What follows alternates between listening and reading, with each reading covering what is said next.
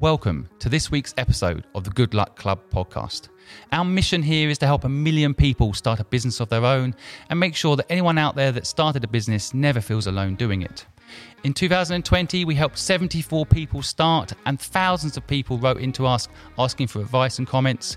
We gave them help and support, and we think it's the least we can do in times like today.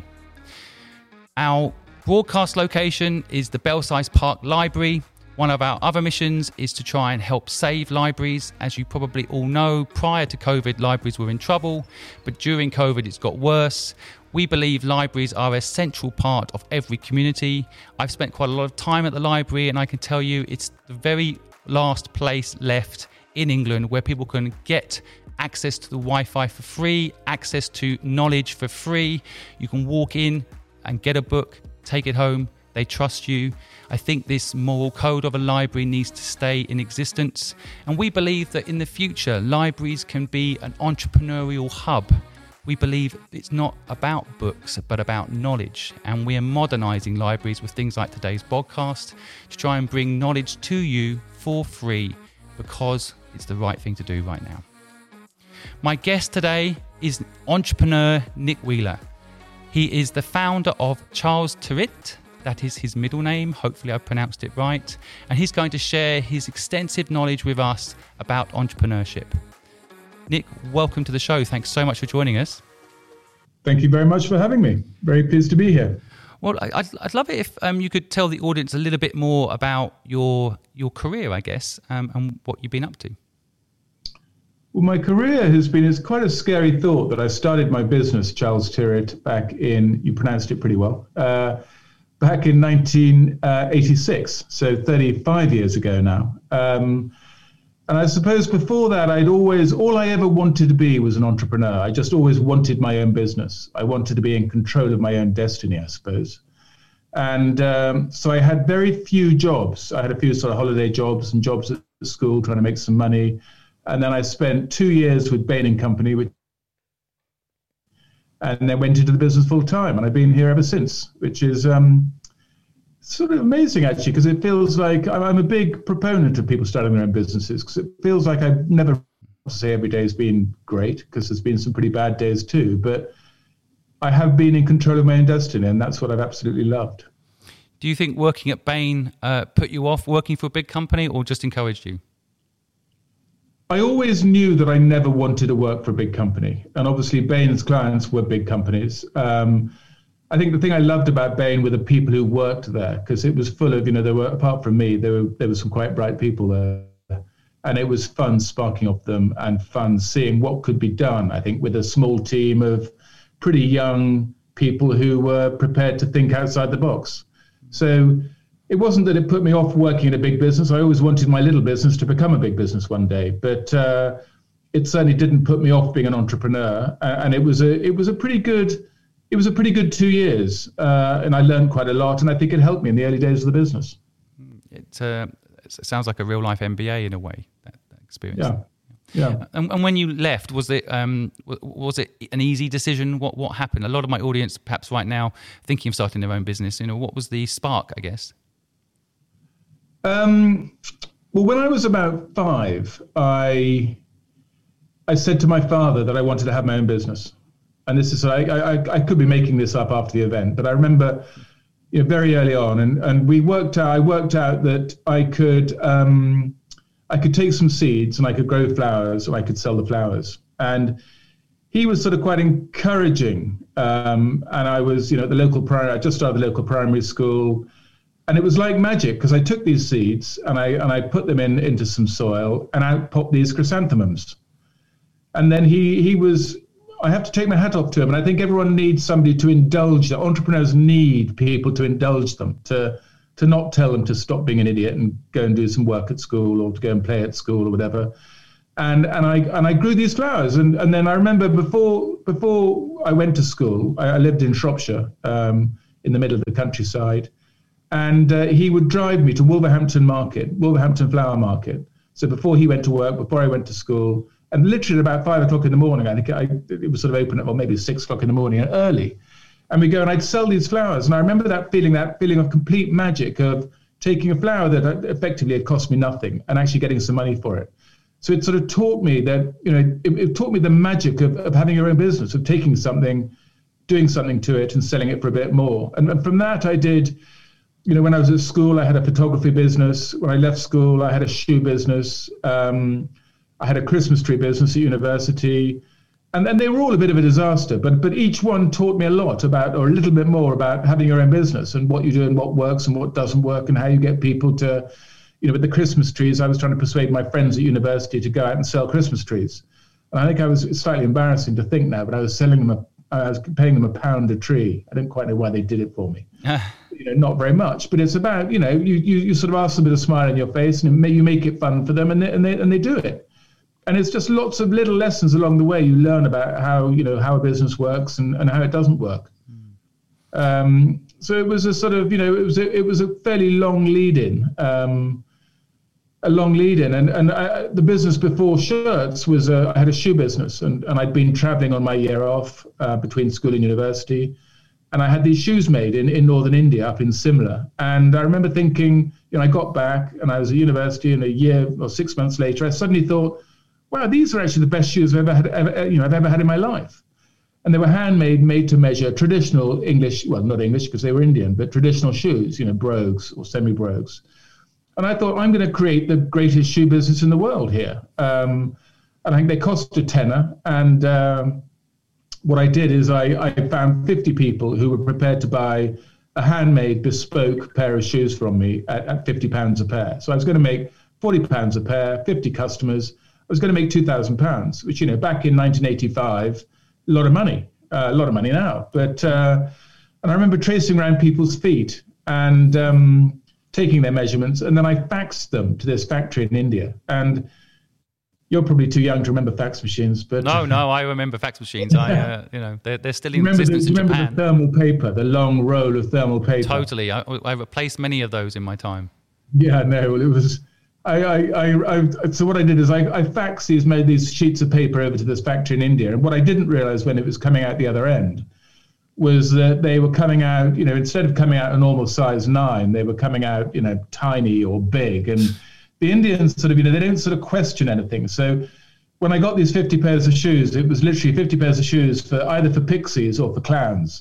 Not a single pair fitted the person they were meant to fit. So instead of making $2,000, I lost 500, and it was an absolute disaster.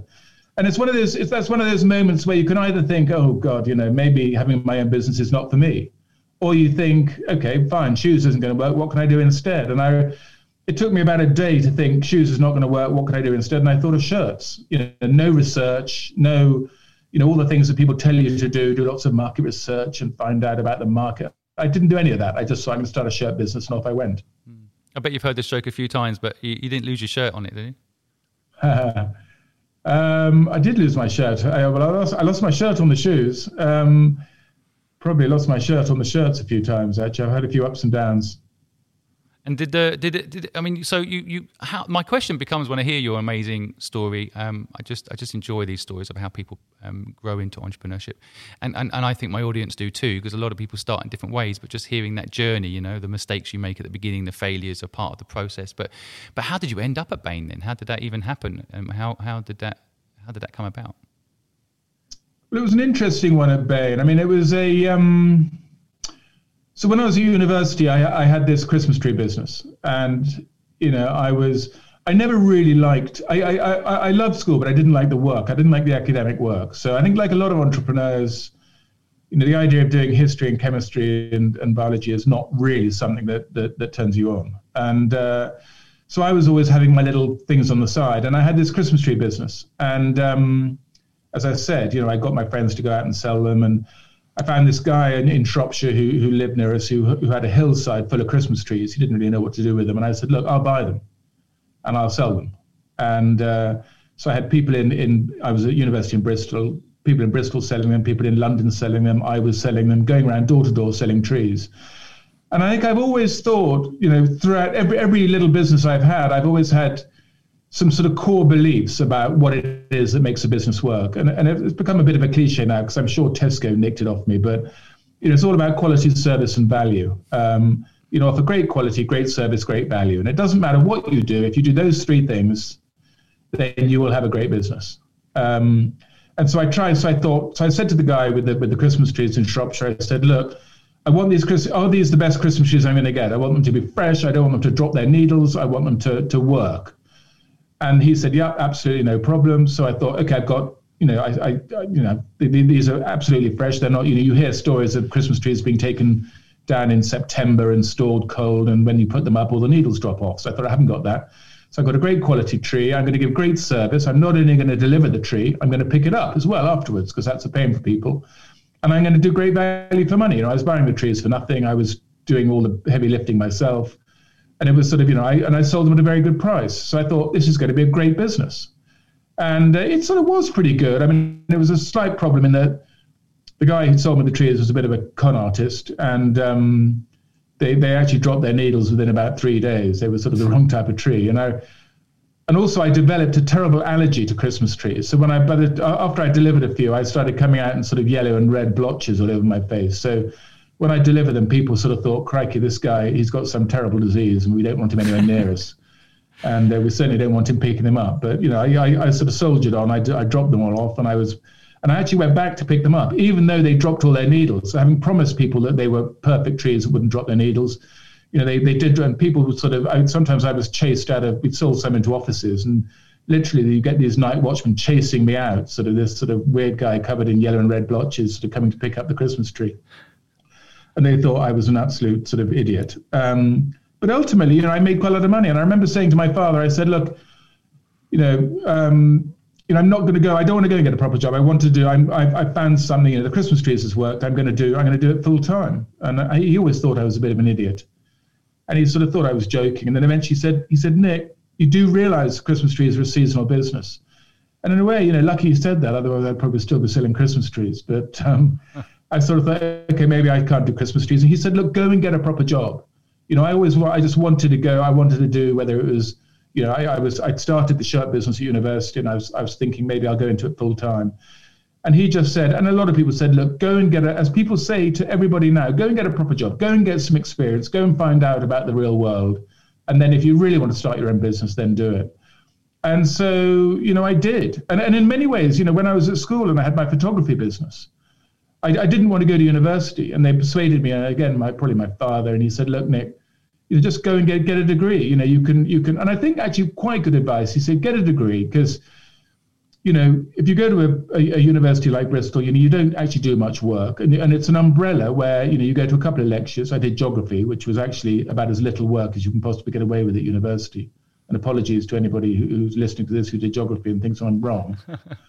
But, you can go to university and you have an umbrella, which is quite a safe umbrella to start a business.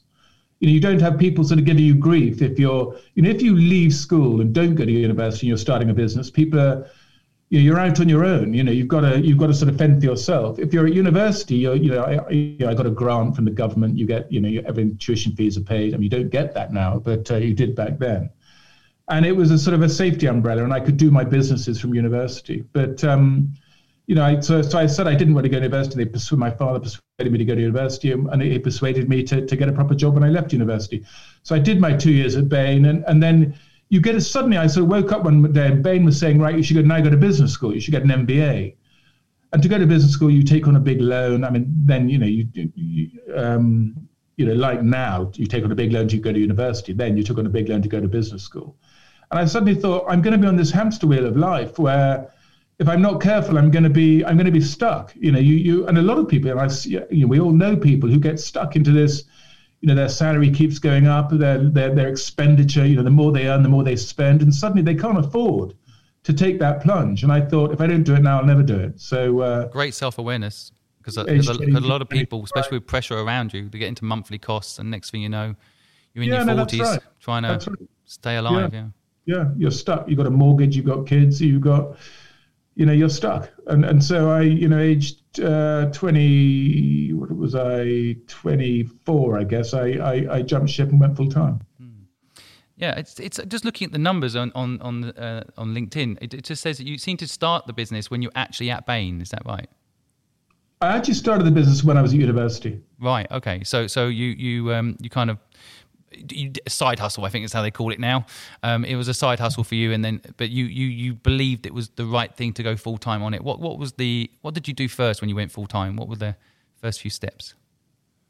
The first thing I did when I went full time, there was no logic to going full time. It wasn't like the business had taken off or was showing signs of taking off. And again, I mean, it's another thing I say to budding entrepreneurs. It's a sort of, those early years. It's about really learning about your business. Don't expect it. Businesses very rarely take off. Like a sort of go from the beginning. And in my first year was my second year at university, and I did £12,000 sales. In my last year at university, I did £12,000 sales. And then I went to Bain, and in my first year at Bain, I was doing it again as a side hustle, and I did £12,000 of sales. And in my second year at Bain, which is my last year at Bain, I did £12,000 of sales. So it was so then I announced that I was going to leave to do this business full time. And everyone just said, you are mad. The business it's not growing. It's not going to work. It's a sort of hobby. What the hell are you doing? And this is that thing where, you ask an entrepreneur why they take the plunge or what makes them do it, or, when's the right time? And there is never a right time, but you just know in your heart that this business is going to work. And I thought, if I don't do it now, I'll never do it. And so, I did it. And I remember I set up in a little office where Chelsea Football Club is now.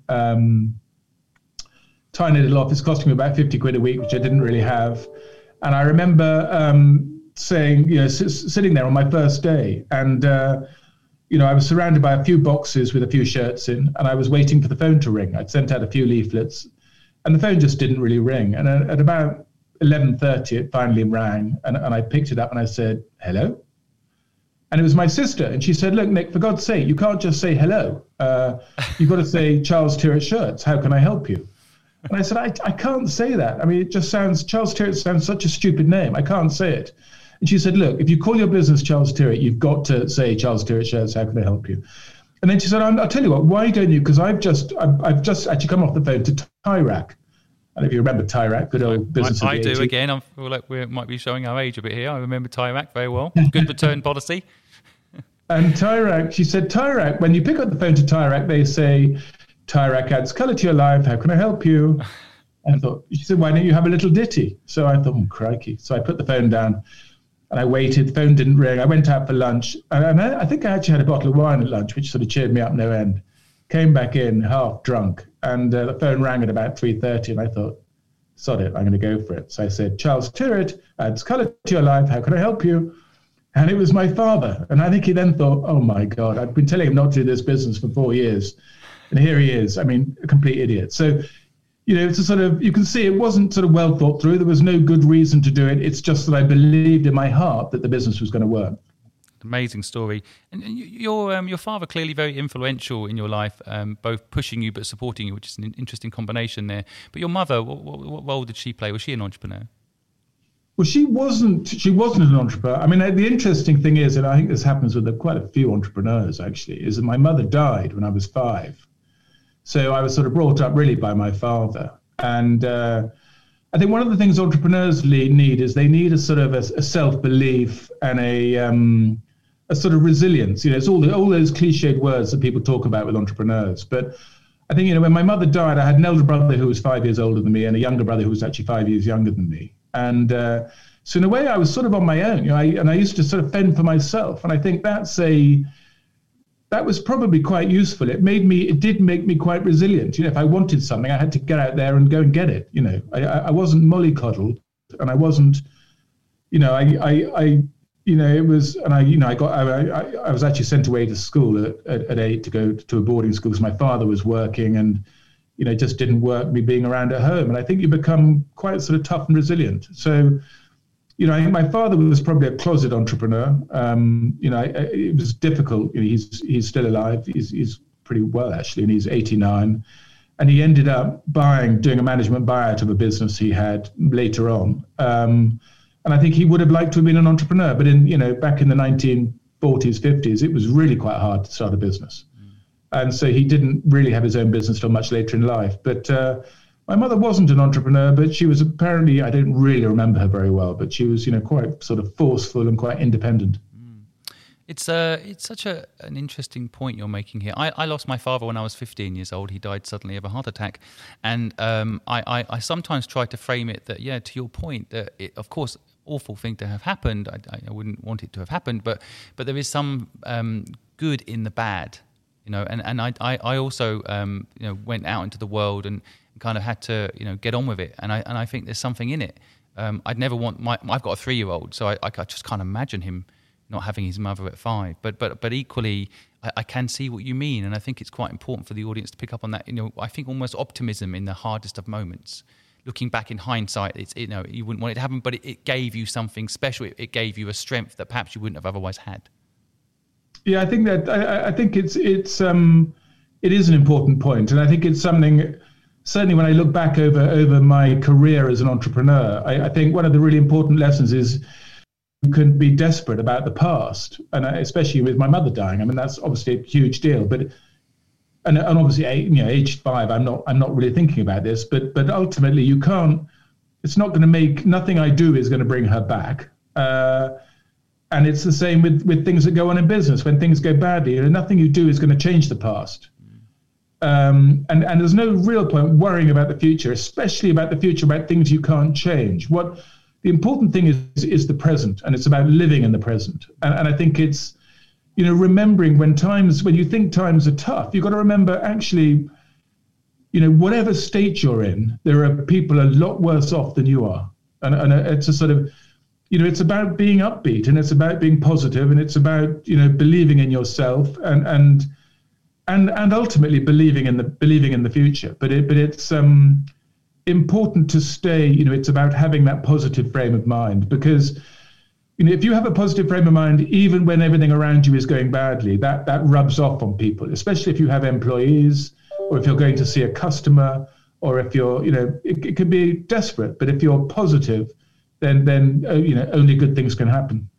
It's another good point, and I think a lot of my audience listening might be struggling with being positive. It's digging deep, isn't it? I guess, and finding the positive in the difficult moment. But are your siblings, your older brother and younger brother? Did you say? I know 5 years apart. Are they the same mindset as you? Did they take a different view on things? How do you? I think they probably do have a similar mindset to me. I have an elder sister as well. And in a way, I think we're all quite entrepreneurial. My sister has her own business and has been actually very successful. My younger brother's had lots of different businesses. He's sort of very creative. I think, in many ways, we're quite similar. I think where the difference between him and I is that, he tends to get bored more quickly. And so he's less of a perseverer. I sort of, when I get the bit between my teeth, I just never give up. And I think it's not that he gives up, but he just doesn't, if he'd had a shirt business and it was doing £12,000 a year every year for 4 years, he'd have thought this is not going to work, which is probably a rational thing to think. Yep. And he'd have moved on to do something else. Whereas I just thought, no, it's going to work. I'm bloody well going to make it work. And I just carry on. And I think, so we are all quite similar, but we've all had, fairly different career paths, I suppose. It's interesting that you're all entrepreneurs, considering, there's not a direct entrepreneur influence. I mean, your father, as you say, was a closet entrepreneur, but that's not the same as seeing someone build a business and know what it's like on the inside, right? So it's interesting that you all became entrepreneurs. And I guess, you I don't know when you got married or when you met Chrissie, but you're married to an entrepreneur too. So, I mean, how does that dynamic work? Yeah, that's an interesting one, actually. I mean, Chrissie is. It's funny what the definition of an entrepreneur is. When do you become an entrepreneur? I suppose you become an entrepreneur when you start your business. So, when I met Chrissie, she was working at Clarins, and she was doing health and beauty, and she was doing a PR for Clarins in London. And I remember we went on, not long after I met her, we went on holiday together. And we went to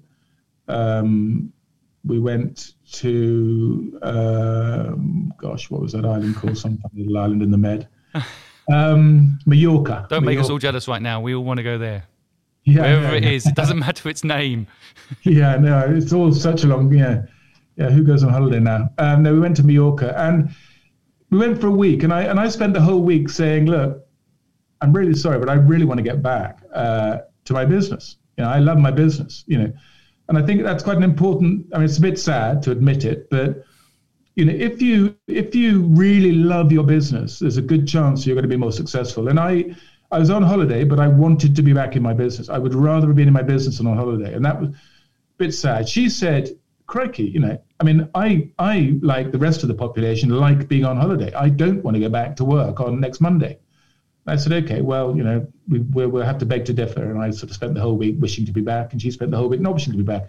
And then when we got back, she, after a couple of days, she came to me and she said, actually, I want to start my own business. I want to have that sort of, I want to have that feeling. I want to be doing something that I really love so much that I'd rather be doing it than being on holiday.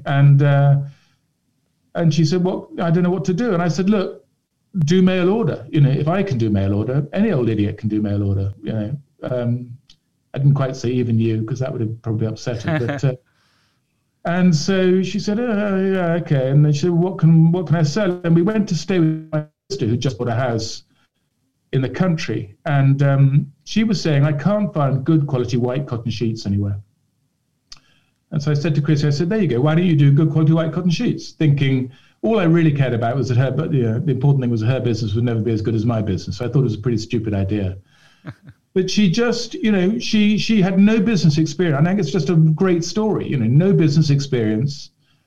She was just fired by the idea of having her own business and doing something that she liked. I don't know whether she decided that she loved cotton sheets, but she started the cotton sheet business. And the best business decision of my life was giving her £5,000 for 25% of the business. And off she went. And actually, the worst business decision of my life was about 5 years later. We went on holiday again, and we'd been going out for more than 5 years. And I just turned 30. And it was Valentine's Day. And so she thought, well, we've been going out for 6 years. He's just turned 30. It's Valentine's Day. We went, it was 2 weeks in Koh Samui in Thailand. He's going to propose. And I think I thought, well, I'm only 30 and we've only been going out 6 years. And I'd completely forgotten about Valentine's Day. So the thought hadn't even crossed my mind. So she spent the whole 2 weeks thinking he's going to propose. This is it. This is it. This is it. And I, it hadn't even crossed my mind. So when we came back, she marched into my office, and she was renting a little room at the back of our office at the time with £5,000 in cash, put it on my desk saying, I never want to see you again, and I'm taking my shares back. So not asking her to marry me was a big mistake. But we, I went off and moped for about 4 weeks, and then went round to her flat and basically proposed. So awesome. I had a similar experience, by the way. My wife also gave me kind of an ultimatum. I don't know if it doesn't occur to guys more, but my wife was like, do you love me or not? Let's get married. Okay. Yeah. But it's a fantastic investment story as well there, because there's these days it feels like legal contracts and all that stuff. You couldn't give the money back and take the shares back if you wanted. And so it was amazing you could even have that option. And just for the listeners' record, we're talking about the White Company here, which is one of the most successful, I think, retailers and online stores in the UK. I moved back to London 3 years ago. I was living in Hong Kong, and I had to buy everything for my home, and I just went to the White Company and bought it all. It was the most enjoyable experience, and my house now just looks like one of your photos. From the White Company. I'm very, very pleased to hear that. Yeah. And it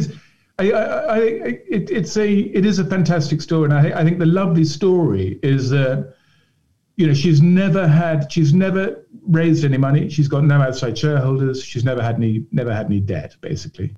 Which flies in the face of everything you read about today about startup world, which is, I think it's such an important point you're making here, that people realise this, that owning 100% of the business is a good idea. Partner's always going to end up with 50% anyway, so just accept that. But 25%, 50%, 5,000, whatever. But the ownership and the building that you're pointing out here is so vital. But how did she do that? And what was the? I mean, you've done the same with your business, right? Yeah, we've both done the same thing, and I think that's something I've always felt very strongly about that. And I remember somebody saying to me, the problem is that as an entrepreneur or somebody, you come into you don't have. Some entrepreneurs go through and they become accountants and investment bankers, and they understand the ways of corporate finance and all this sort of stuff, but most don't. So they have their sort of advisors, or they get people who are very willing to give advice to entrepreneurs. And the people who give advice to entrepreneurs tend to be the sort of people who they're going to make a shed load of money when you sell the business, or they're going to make a shed load of money when you raise a load of debt, or bring outside shareholders in, or do some kind of activity. And I remember somebody saying to me very early on, they said, "Look, Nick, either you can have a large slice of a small pie, or you can have a small slice of a large pie. And you've got to work out what you want." And I said, "Well, forget that. I tell you what I want. I want a large slice of a large pie." And if that means that I've got to do this for 50 years, then I do it for 50 years. But I'm not going to, I can't see the point in bringing outside shareholders in, because the reason I started this business and the reason Chrissie started her business is, and I think the reason a lot of entrepreneurs start their business is they want to have control of their own destiny. They want to, if I want to go away for 6 months, I can go away for 6 months. If I want to get out of bed at 11:30 and every day of the week, I can do that. I can do what I like. If you're working for somebody else, they just give you a load of grief. Obviously, if I do that too much, or if I do it at all, possibly the business won't succeed. But that's my call. If I do something well, I get the benefit, and if I do something bad, I get the hit on the head. Rather than often in a business, if you do something well, your boss takes the credit. If you do something badly, you get booted out. I'm being a bit cynical here. No, I think it's very true. I think this is something that's just not talked about enough in this day and age, where headlines of raised 100 million or raised 50 million is somehow the success story. But, what you're talking about here is the core of what I think it is to be a real entrepreneur, which is freedom, right?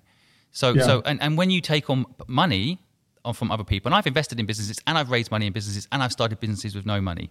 So I've been all the gambit. And what you're doing when you actually take money, in a way, is you're taking on a boss. You've got someone to report to, right? And I was just talking in the previous podcast to Nick Jenkins, who I interviewed him, and I asked him for an example of people that he admired, and he mentioned you and your wife, and he talked about this whole, building the business and not taking on necessarily investors and just doing it organically over time with passion. It's a lost art, it feels like now. Yeah. Well, I think it's a sort of I think one of the problems is that a lot of people, especially people who aren't entrepreneurs, think the reason you become an entrepreneur is to make some money. And so it becomes, and every single, whenever anybody in corporate finance or in banking whenever I talk to them, less so now because they've finally got the message. But, the one question that people ask entrepreneurs is, what's the end game? Mm-hmm. What's the end game? What's the exit? They want to know what the exit is. There must be a plan. You must want to do it to, you've got to take some skin off the game, or something skin off the table. I know, something like that. Yeah, basically, that's true. Every single investment deck I see, there's an exit slide. Get rid of it. That's basically what I think you're saying. Sort of, I say to them, what is if you can give me one good reason to sell, then I'll consider it. And the only good reason to sell they give you is to make some money or to get some money off the table. But you realize as an entrepreneur that it's not about the money. And I think it's easier to say that when you've been doing it. I've been doing it for 35 years now, and it's sort of easier to say it for me, and Chrissie's been doing it 30 years. It's easier to say when you've been doing it for quite a long time, because in a way, what I think the important thing is to take some money out of the business. You can't do that at the beginning, but as the business grows and it becomes profitable, don't reinvest everything. Take some money out. You don't need that much to have an absolutely fine life. To have a fine life, you just need, it's the old cliche, you can only eat one meal at a time, you can only sit in one sofa, you can only watch one telly. A happy life is about having friends and family who you really love, and they love you, and you get on with them. And that's pretty simple. And it's not about, all those expensive things. You don't need the money. And so what you then end up doing is, and I think what's really sad with businesses who listen to corporate finance people, is they build a business from 0 to 10 million, and they sell it for 10 million, and whoopie-doo, they feel really successful and really happy and really rich. I think what then happens is they realize that actually it hasn't made them happy. And what happens is that, building a business, I can tell you, building a business from 0 to 10 million is the really hard bit. Taking it from 10 million to 100 million is much, much easier.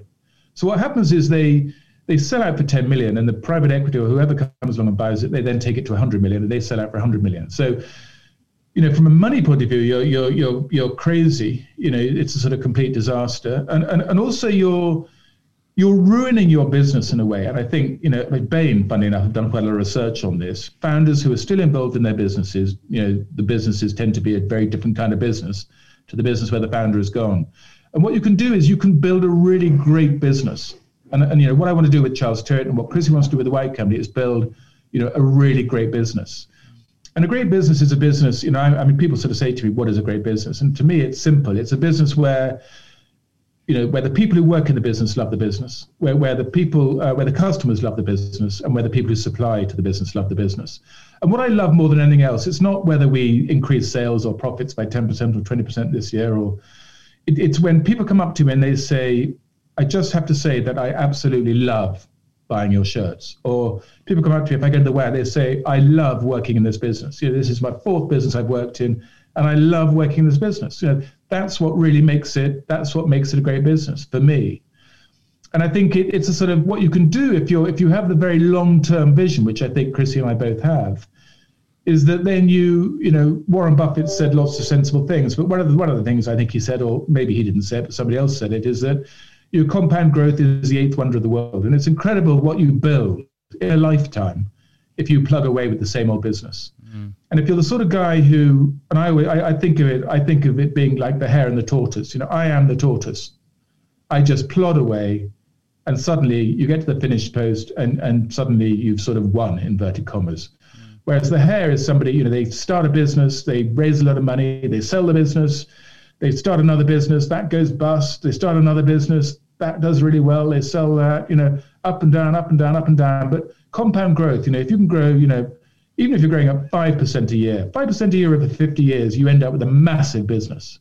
You don't have to be a rocket scientist, you don't have to be a fantastic entrepreneur, you end up with a great business that you're really proud of. And I think that's what it's all about. It's about creating something I'm really proud of. And I know that I could never have done that if I'd had outside shareholders in. The first thing they would have done, as soon as I lost control, they'd have sacked me because I'm a bit useless.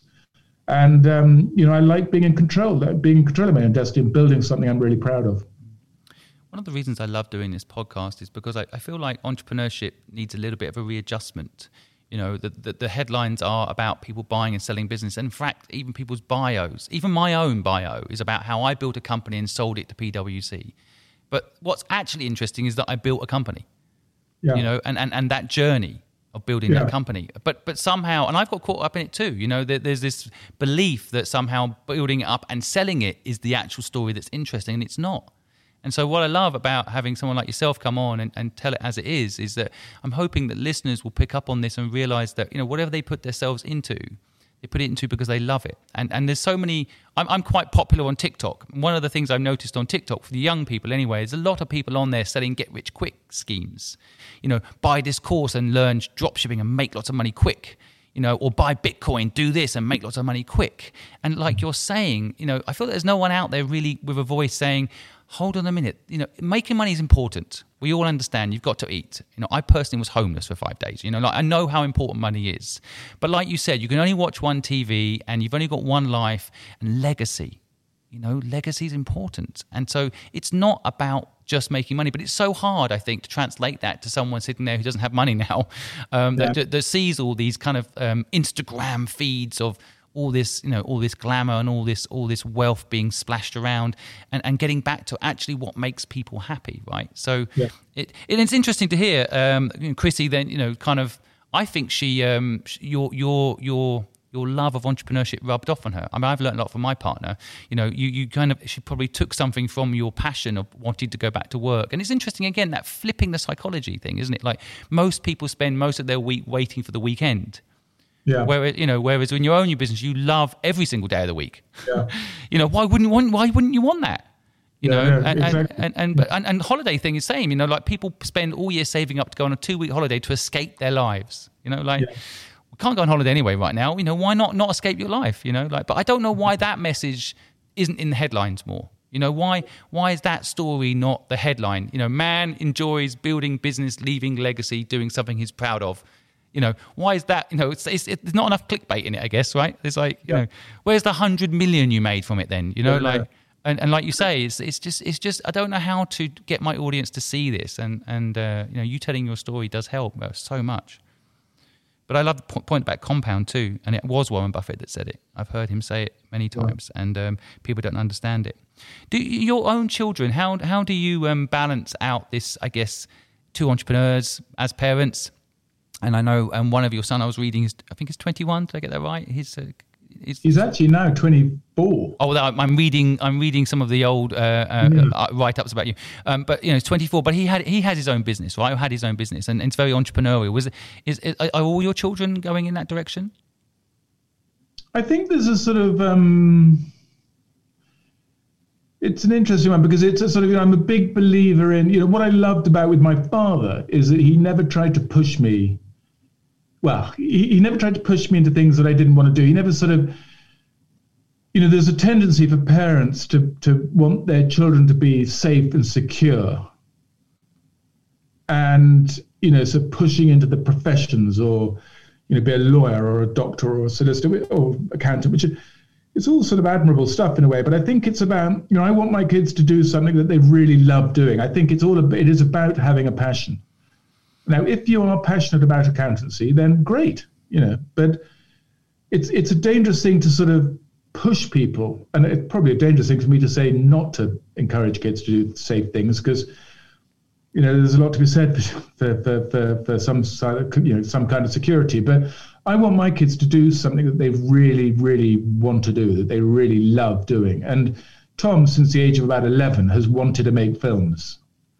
And actually my youngest, she's 16, and she's probably from about the age of 9 has wanted to be a pop star, which in a way is a lot of 16-year-old girls want to be pop stars, and a lot of boys want to be film directors. It's like wanting to be a footballer, or you want to be. I sort of wanted to be. If I could have my life again, I'd probably be Mick Jagger.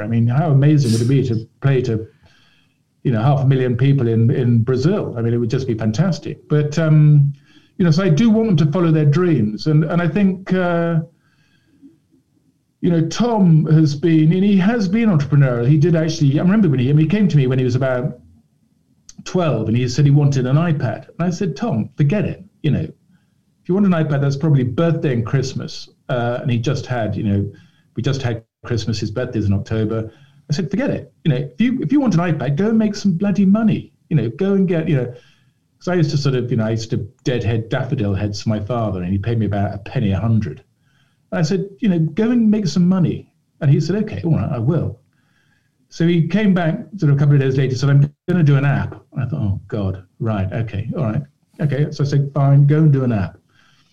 And he came back about a week later, he said, I've done an app. And I said, right, okay, what is it? He said, it's this thing called Stick Life. And he said, I've applied to the Apple Store to put it up, but you have to be 18, so I've had to lie about my age. And I said, oh, okay. I thought, okay, well, that's great. At least he's sort of showing a bit of, rebelliousness, whatever the word is. Yeah. And the next morning he came down and this Stick Life, he said, right, I've had 400 downloads. I said, we had 400 downloads. And I think he makes 70% of 99p or 69p or whatever it was at the time. So he'd made like 600 quid or something. So he'd made enough to buy an iPad. And I said, crikey, that's amazing. So I downloaded Stick Life, which cost me 99p or 69p, and it was just absolute rubbish. But he made about 50 grand. And it was a sort of, it was one of those sort of crazy things. It was a terrible app, And I looked at some of the comments, and one of the comments said, this looks like it's been done by a 13-year-old. And I didn't want to write back and say, well, it has. The graphics are terrible. But he's always been sort of, he's been quite get up and go. And he's doing his own short films. He's been making ads for companies to try and make money. He's trying to raise 50 grand now. He spent the 50 grand on all sorts of idiotic things, but he's making 50 grand now, making videos for companies, and he's making his own short film, which he wants to make into a feature film. And, he's quite go-get, and it's great. And it's lovely to see. It's lovely to see a sort of him being passionate about something, or anybody being passionate about something and making it making it happen. So crucial, that moment though, isn't it? That kind of those junctions where he comes to you for the iPad. I mean, as a parent myself of a 3.5-year-old, it is so easy just to say, sure. You know, it's actually easier, isn't it? I mean, the parental pushback, there's a moment of like, oh, you know, don't you love me? You've got the money, why can't you just do it? You know, like that whole tussle, I guess. And it is so important. It is so important with kids. And I'm sure I get lots of things wrong. But and I do sometimes cave in when I shouldn't, but a lot of the time I don't cave in. And you know, my wife thinks I'm incredibly stingy. A lot of people think I'm just stingy. And with the kids, you know, there's just no way. You know, there's a real danger with them. They could just become, you know, just entitled, you know, and lose all that passion and drive, that is what's going to make them happy in life, you know, having that passion and drive. And there's a few moments in life where you flick switches, where, you know, it's my father not telling me I'm an idiot to try and grow chrysanthemums and sell them in Wolverhampton Market. You know, just little things, little moments in life where, you know, life can go left or right. And it's those moments where making the right decision, but by luck or not, will determine where you end up. Was there one of the kind of hardest moment in your business? I mean, you know, we all know the journey of an entrepreneur is high and low, even if you're 100% in control. Was there a moment that you can recall as like the hardest thing you had to go through? I think that the hardest thing for me was actually when I went bust, which was in 1994. So I started the business in 1986 and I went full time at the end of 89. So I've been doing it basically for 4 years, full time. And it was an interesting one because, you know, I'd been doing it 8 years, and I finally got the business was doing £2.5 million sales, making £250,000 profit. So finally, I was, you know, £250,000 a year. That was a lot, you know, for a lot today, isn't it? That's a huge profit margin. I think most businesses would be amazed to have that profit margin today. Well, it was 10%. So it was sort of, you know, but making £250,000 profit, you know, all those people who sort of said to me, "You're an idiot," you know, for £12,000 a year sales for 4 years, finally was sort of going, "Oh God, you know, okay, maybe you were right," sort of thing. And it was, and I think what happened is that I became sort of slightly, and this I think happens to entrepreneurs, and it's a very, very dangerous moment where you sort of slightly start to believe the hype. You think I've gone from being an entrepreneur to being a successful business person. You know, this is easy. I can do this. You know, this is, you forget about the really tough times and the angst, and that you think this is easy. And I remember it was the time when Lord Hanson and Lord White were going around the world buying up businesses. And I thought, right, if they can do it, I can do it. So I thought, I'm going to go and buy another business.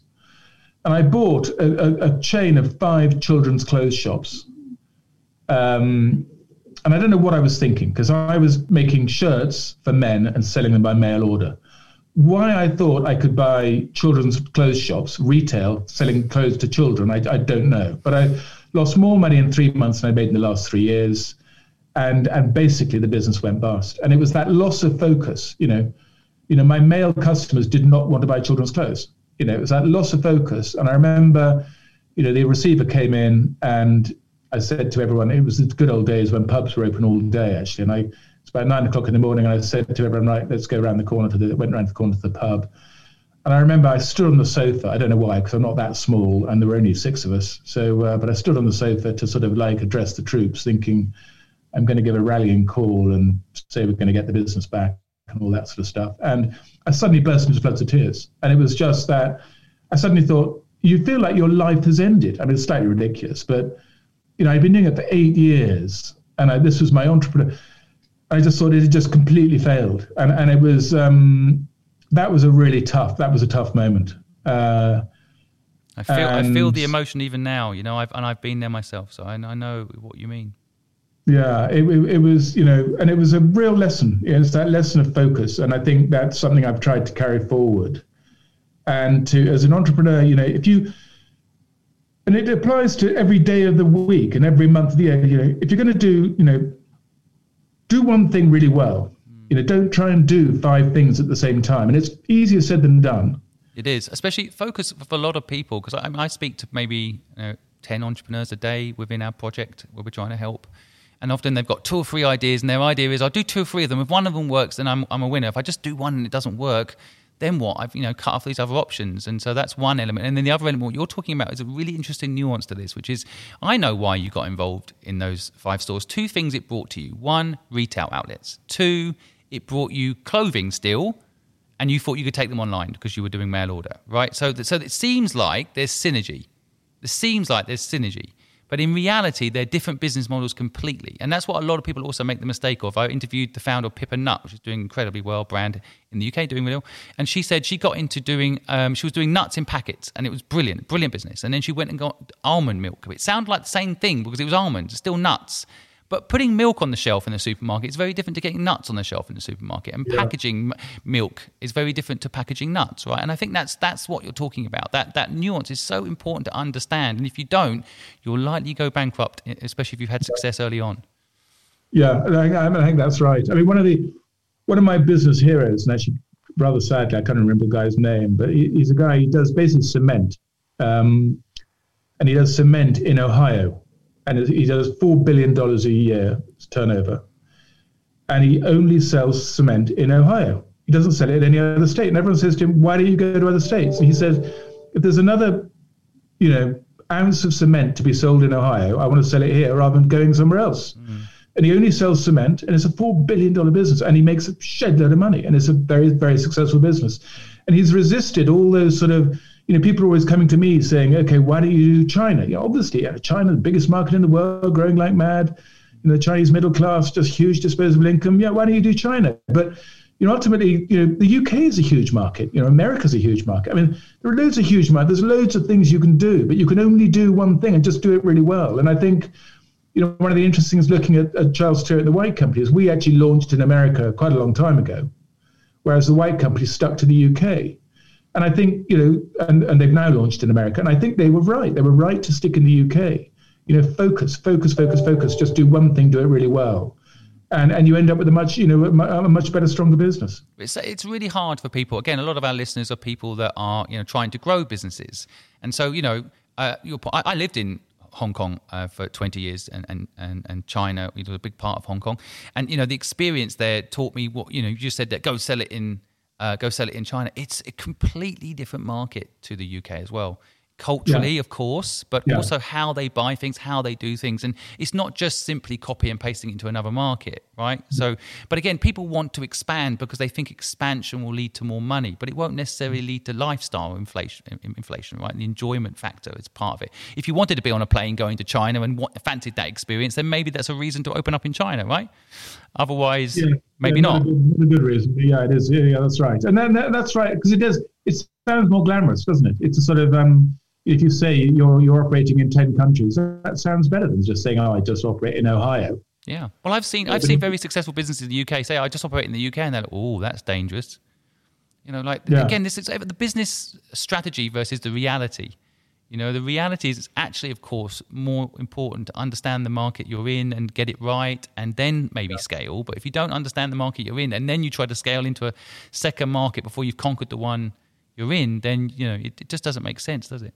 No, that's right. I really understand your market, and that's why it was good, I think, for me to be doing £12,000 a year for 4 years. And a lot of entrepreneurs come up to me and they say, I've got a real problem that I've been doing this business for 3-4 years and I'm only doing £40,000 a year. It's just not really taking off. And I said, look, if you start a business, you're not starting a business to succeed straight away. It just doesn't happen. What you're doing and what you've done is you've built up experience that is invaluable.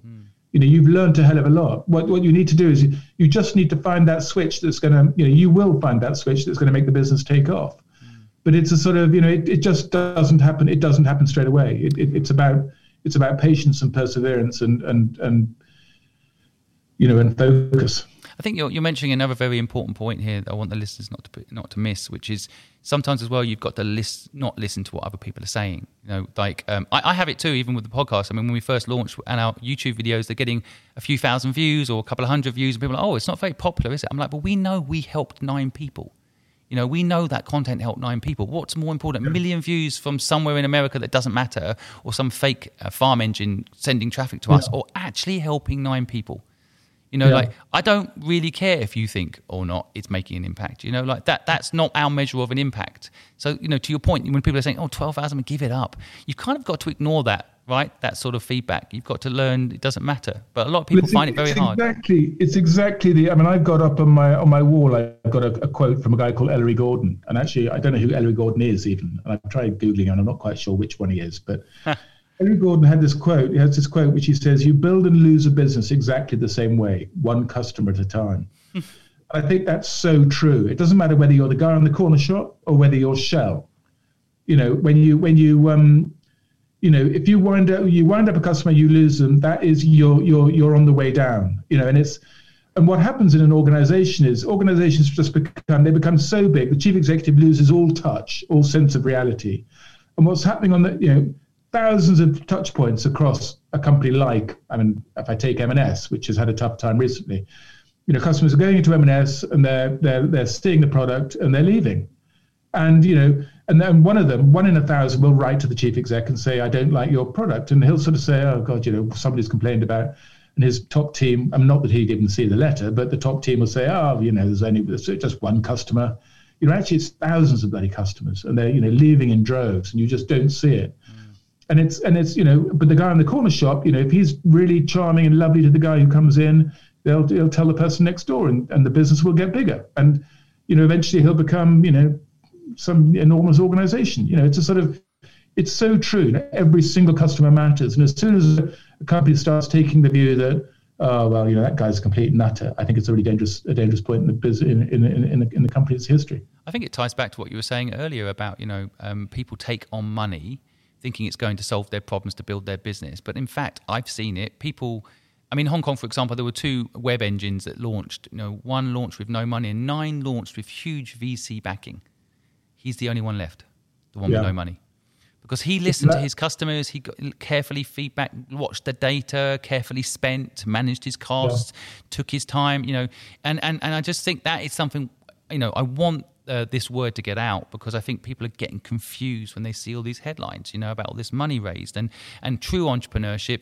You know, of course, there are businesses that need money, but I'm saying that ultimately being careful with money is not stingy. Like you mentioned that word earlier. It's just prudent. Yeah. And if you really love the business, the best thing you can do, a bit like if you love your children, is not give it a load of money. Yeah, that's right. And so, I think I'm a big believer in that, and I think one of the things that's wrong is what happens with when people start a business. The first thing they do is they come up with the idea.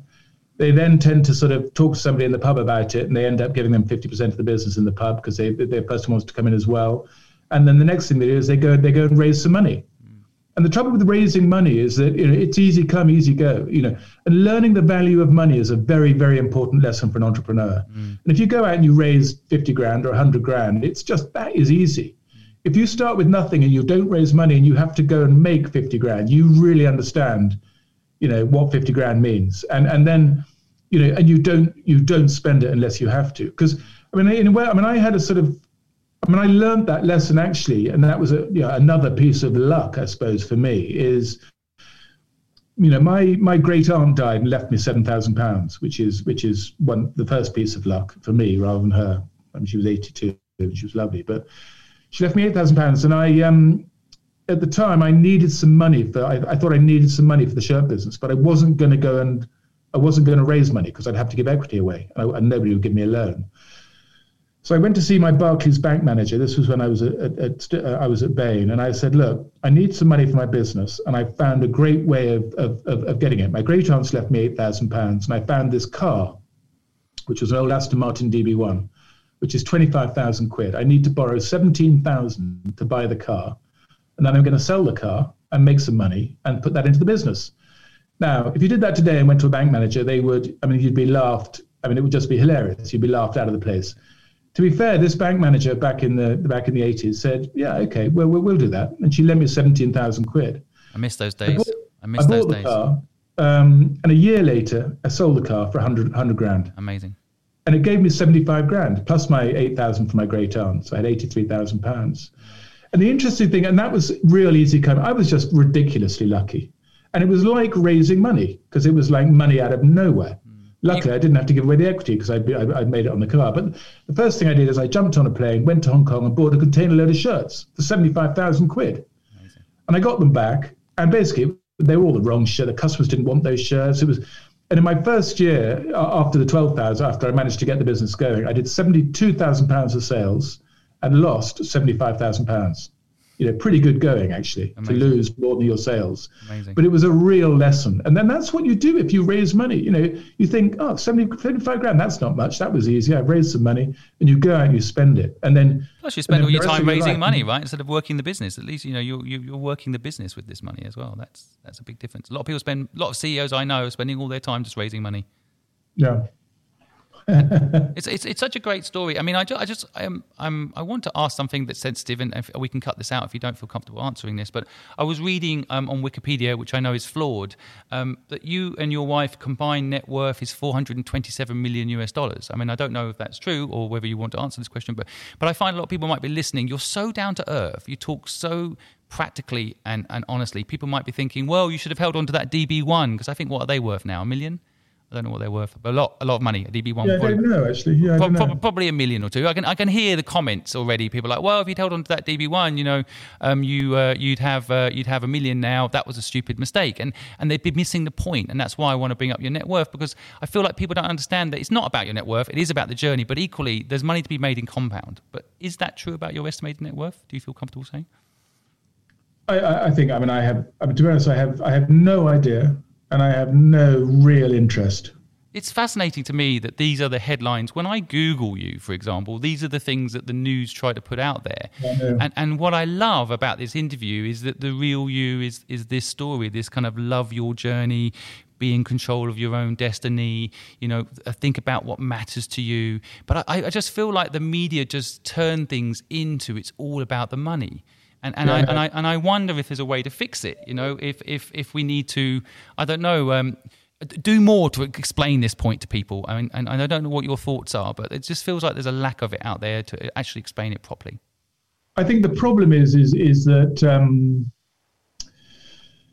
what the media need to do is they need to sell copies, or they need they need to get eyeballs. They need to generate interest. And I think one of the things that I find really frustrating is that.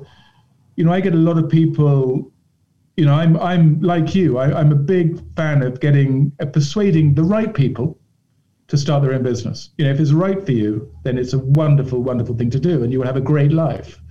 And so getting the right people to start their own business is a great thing to do. But what happens with the media, what I find with a lot of people is they say, I find a lot of people say they really wanted to start their own business, but they can't come up with an idea.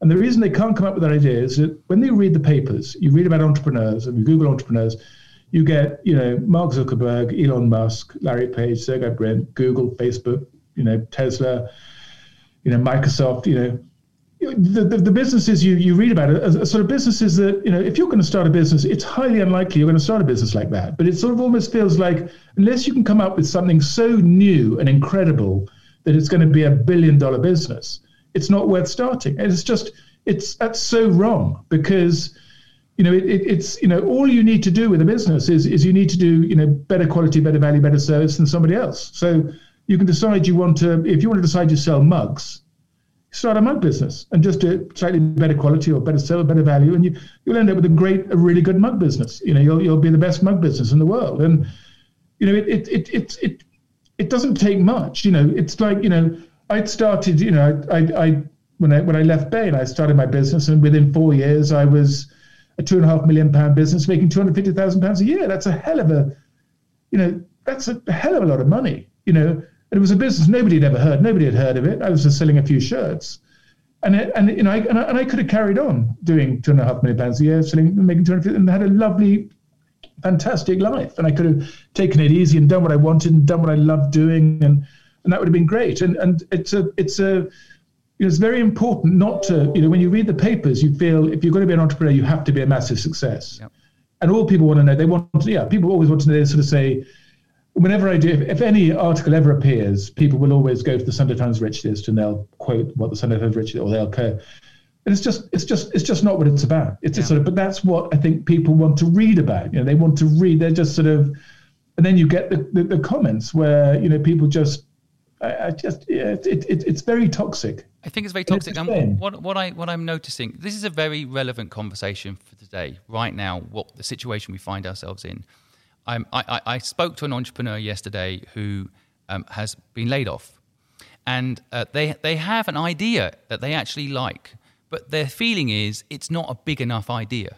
It's not going to be able to raise the money, for example, because it's and my conversation with them was around like, will you enjoy it? Will it be something you love to do? Or do you want to go back to that job? Or do you want to find another job? You wanted this idea, enjoy it, but it's got lost because even the way people perceive how a business has to go, they can't just have a small business they enjoy.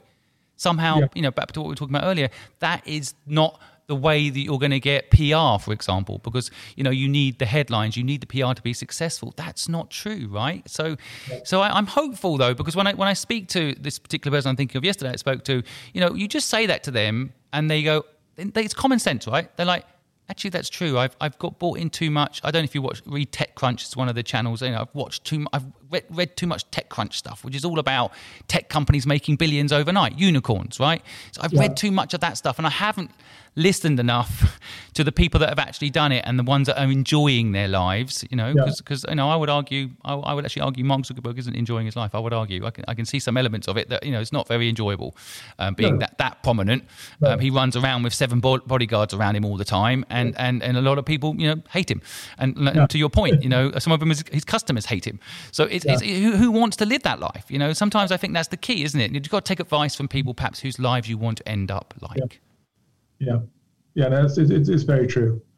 And in a way, that's why I say to people, look, if you give me a good reason for selling, and they can't.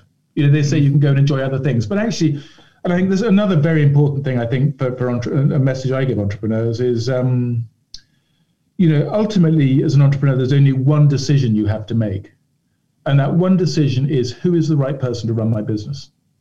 And for a long time, it might be you. And to be honest, it might be you forever, but highly unlikely, because the chance that you're the right person, if you're an entrepreneur who loves that nitty gritty, that starting, that, working 24/7, sort of doing everything, doing the merchandising and answering the phone and packing the boxes, if you're in a business like mine, you're not going to be the sort of person who's going to enjoy, managing 1,000 people and, all that sort of the stuff that goes with it. That's more of a sort of bigger corporate mentality is needed. And so the mistake a lot of entrepreneurs make, I think, is that they think they're the right person. They can never let go. And you become very stressed because you're in a role that you're not really built for. You're not made for it. And I think what happens is you tend to hit, a lot of businesses will hit a glass ceiling, and that glass ceiling might be at £10 million or £20 million because people can't let go. They can't entrust other people with important decisions. They have to make all the decisions themselves, which annoys the people who work for them, and so they leave. So you never get really great people. You've got to empower people, and ultimately that comes down to along the way. I've given away. I give away. When I first started, I did everything, and then you get somebody who packs the boxes or answers the phones, and then you get somebody who does the marketing, and somebody does the finance, and somebody does the merchandising. And then ultimately you get somebody who runs the business. You say, actually, I'm not the right person to run the business anymore. And I'm not, so I've got a chief exec. I've had a few chief execs now. But I feel like the business, and I use the analogy that it is like my 5th child. And in more ways than one, because as I say to all my kids, I say, look, this is my 5th child. I have got 4 other children. And I can tell you that if I'm going to sell any of them, it's not going to be my oldest one. It's not going to be my business. I'd sell any of you before I sell this one.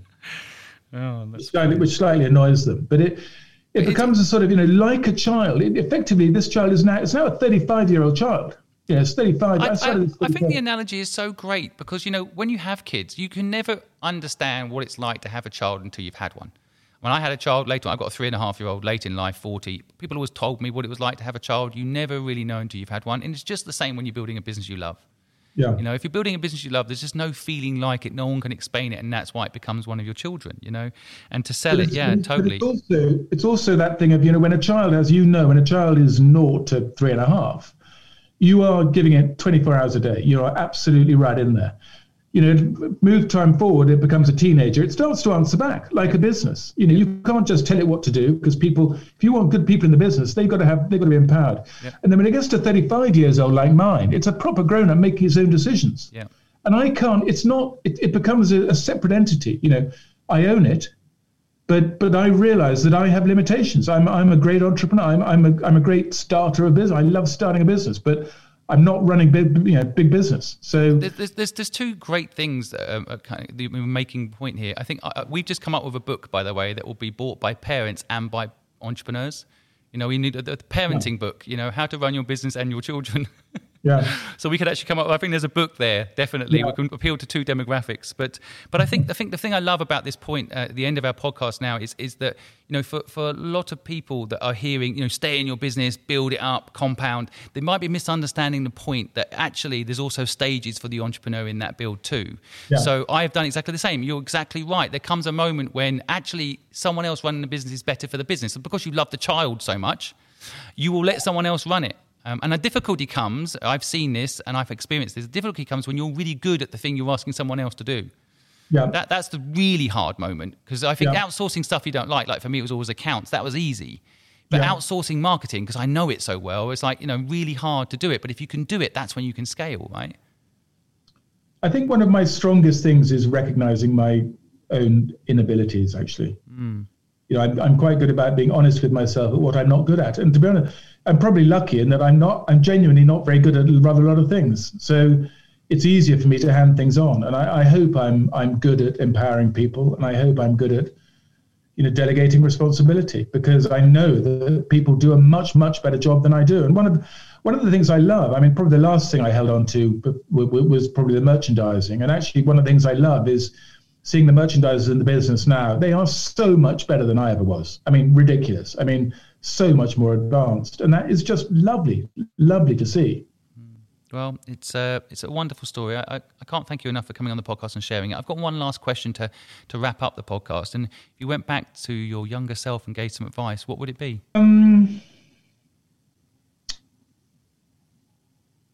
I think it would be do one thing and do it really well. I feel like your younger self listened. I mean, you had a blip there, but you know. I had a few blips. A few blips. Well, we'll have to have you back on for the other blips then. I'd like to hear the other blips. But yeah, it's been an absolute joy listening to your story. I'm going to sum up a few things that I want the audience to take away. Don't overlook compound. I think it can be tremendously powerful in a business. Don't undervalue it. I think being the turtle has incredible value. How many times do we have to watch that story to realize it's true? You know, love your business. Don't worry about other people judging it. If you love it, a lot of people said my son was quite ugly when he was young. I loved him, and now he's beautiful. And he always will be to me. And I think, you know, loving your business is the same. I think the story that Nick shared earlier about the shoes and doing the faxing of the shoes. I mean, if you haven't listened to the beginning of the podcast, you have to go back and listen to it. It's a great story. And I think actually he kind of was inventing crowdfunding back then. He got 50 people to buy his shoes in advance. And that gave him the cash flow to then make the shoes and build a business. And so, you know, getting the daffodils and getting the seeds and planting the daffodils. Everyone can get seeds. You can hustle to get the seeds, right? Then plant the daffodils, pick them, sell them. That is all in your control. Don't wait for someone else to give you the keys to your future. I think the story, of course, of people's lives are always interesting, people's bad luck. And I know a lot of people right now listening feel like they're having bad luck. But in hindsight, over time, just like Nick shared his personal story about his mother, you know, over time, I do agree that, you know, bad luck can turn into some form of good luck over time. And although you don't want the bad luck to happen, you've got to embrace the good with the bad, because actually the bad can make you stronger. I think quality, service, and value. You know, I feel like they should be T-shirts given to every single entrepreneur. I couldn't be more in agreement with that when it comes to building a business and live by those rules. Maybe in the back of the T-shirt it says I was going to be Mick Jagger, but I bought this T-shirt instead. I think this kind of in control of your own destiny is the secret ingredient that I wish was more in the headlines as to why people really start businesses, and go out there and build a business. Forget logic, which is something Nick also said, which I really like. I love that whole concept that, you know, logic is not always there in businesses. You know, be smart about it, but don't actually have to build logic into what you're doing. I think the quote you mentioned, you know, build and lose a business the same way by losing clients. You know, I'd like to make that your quote, and we'll purpose that out as your new version. People need to understand that it's so true. When you're building a business, you've got to look after your clients. I could go on, and I want to say again, thank you so much, Nick, for taking the time to share your story with us. And I hope to have you back on one day. It would be awesome. No, that's great. Thank you very much for having me. Thank you. Thank you for listening to this week's episode of the Good Luck Club podcast. I hope you found what Nick had to say interesting, and please feel free to click the links below and go see some of the companies he's involved in. I really appreciate you guys listening. If for any reason you ever played the game Stick Life, let me know what you thought of it. And remember, it was built by a 13-year-old. Be kind. I'd love to say that we are the only podcast out there offering entrepreneurship. We're not. There's plenty of people helping. We put the links in our broadcast from time to time. We do daily broadcasts where we help people in real time in live podcasts. This is a pre-recorded podcast, in live podcasts where you can get help in real time from experts like myself and others to help you grow and start a business. And I hope by listening to Nick's insights today, you got a lot. We know there are 784,000 podcasts you could be listening to right now, but you take the time to listen to ours, and we feel incredibly lucky.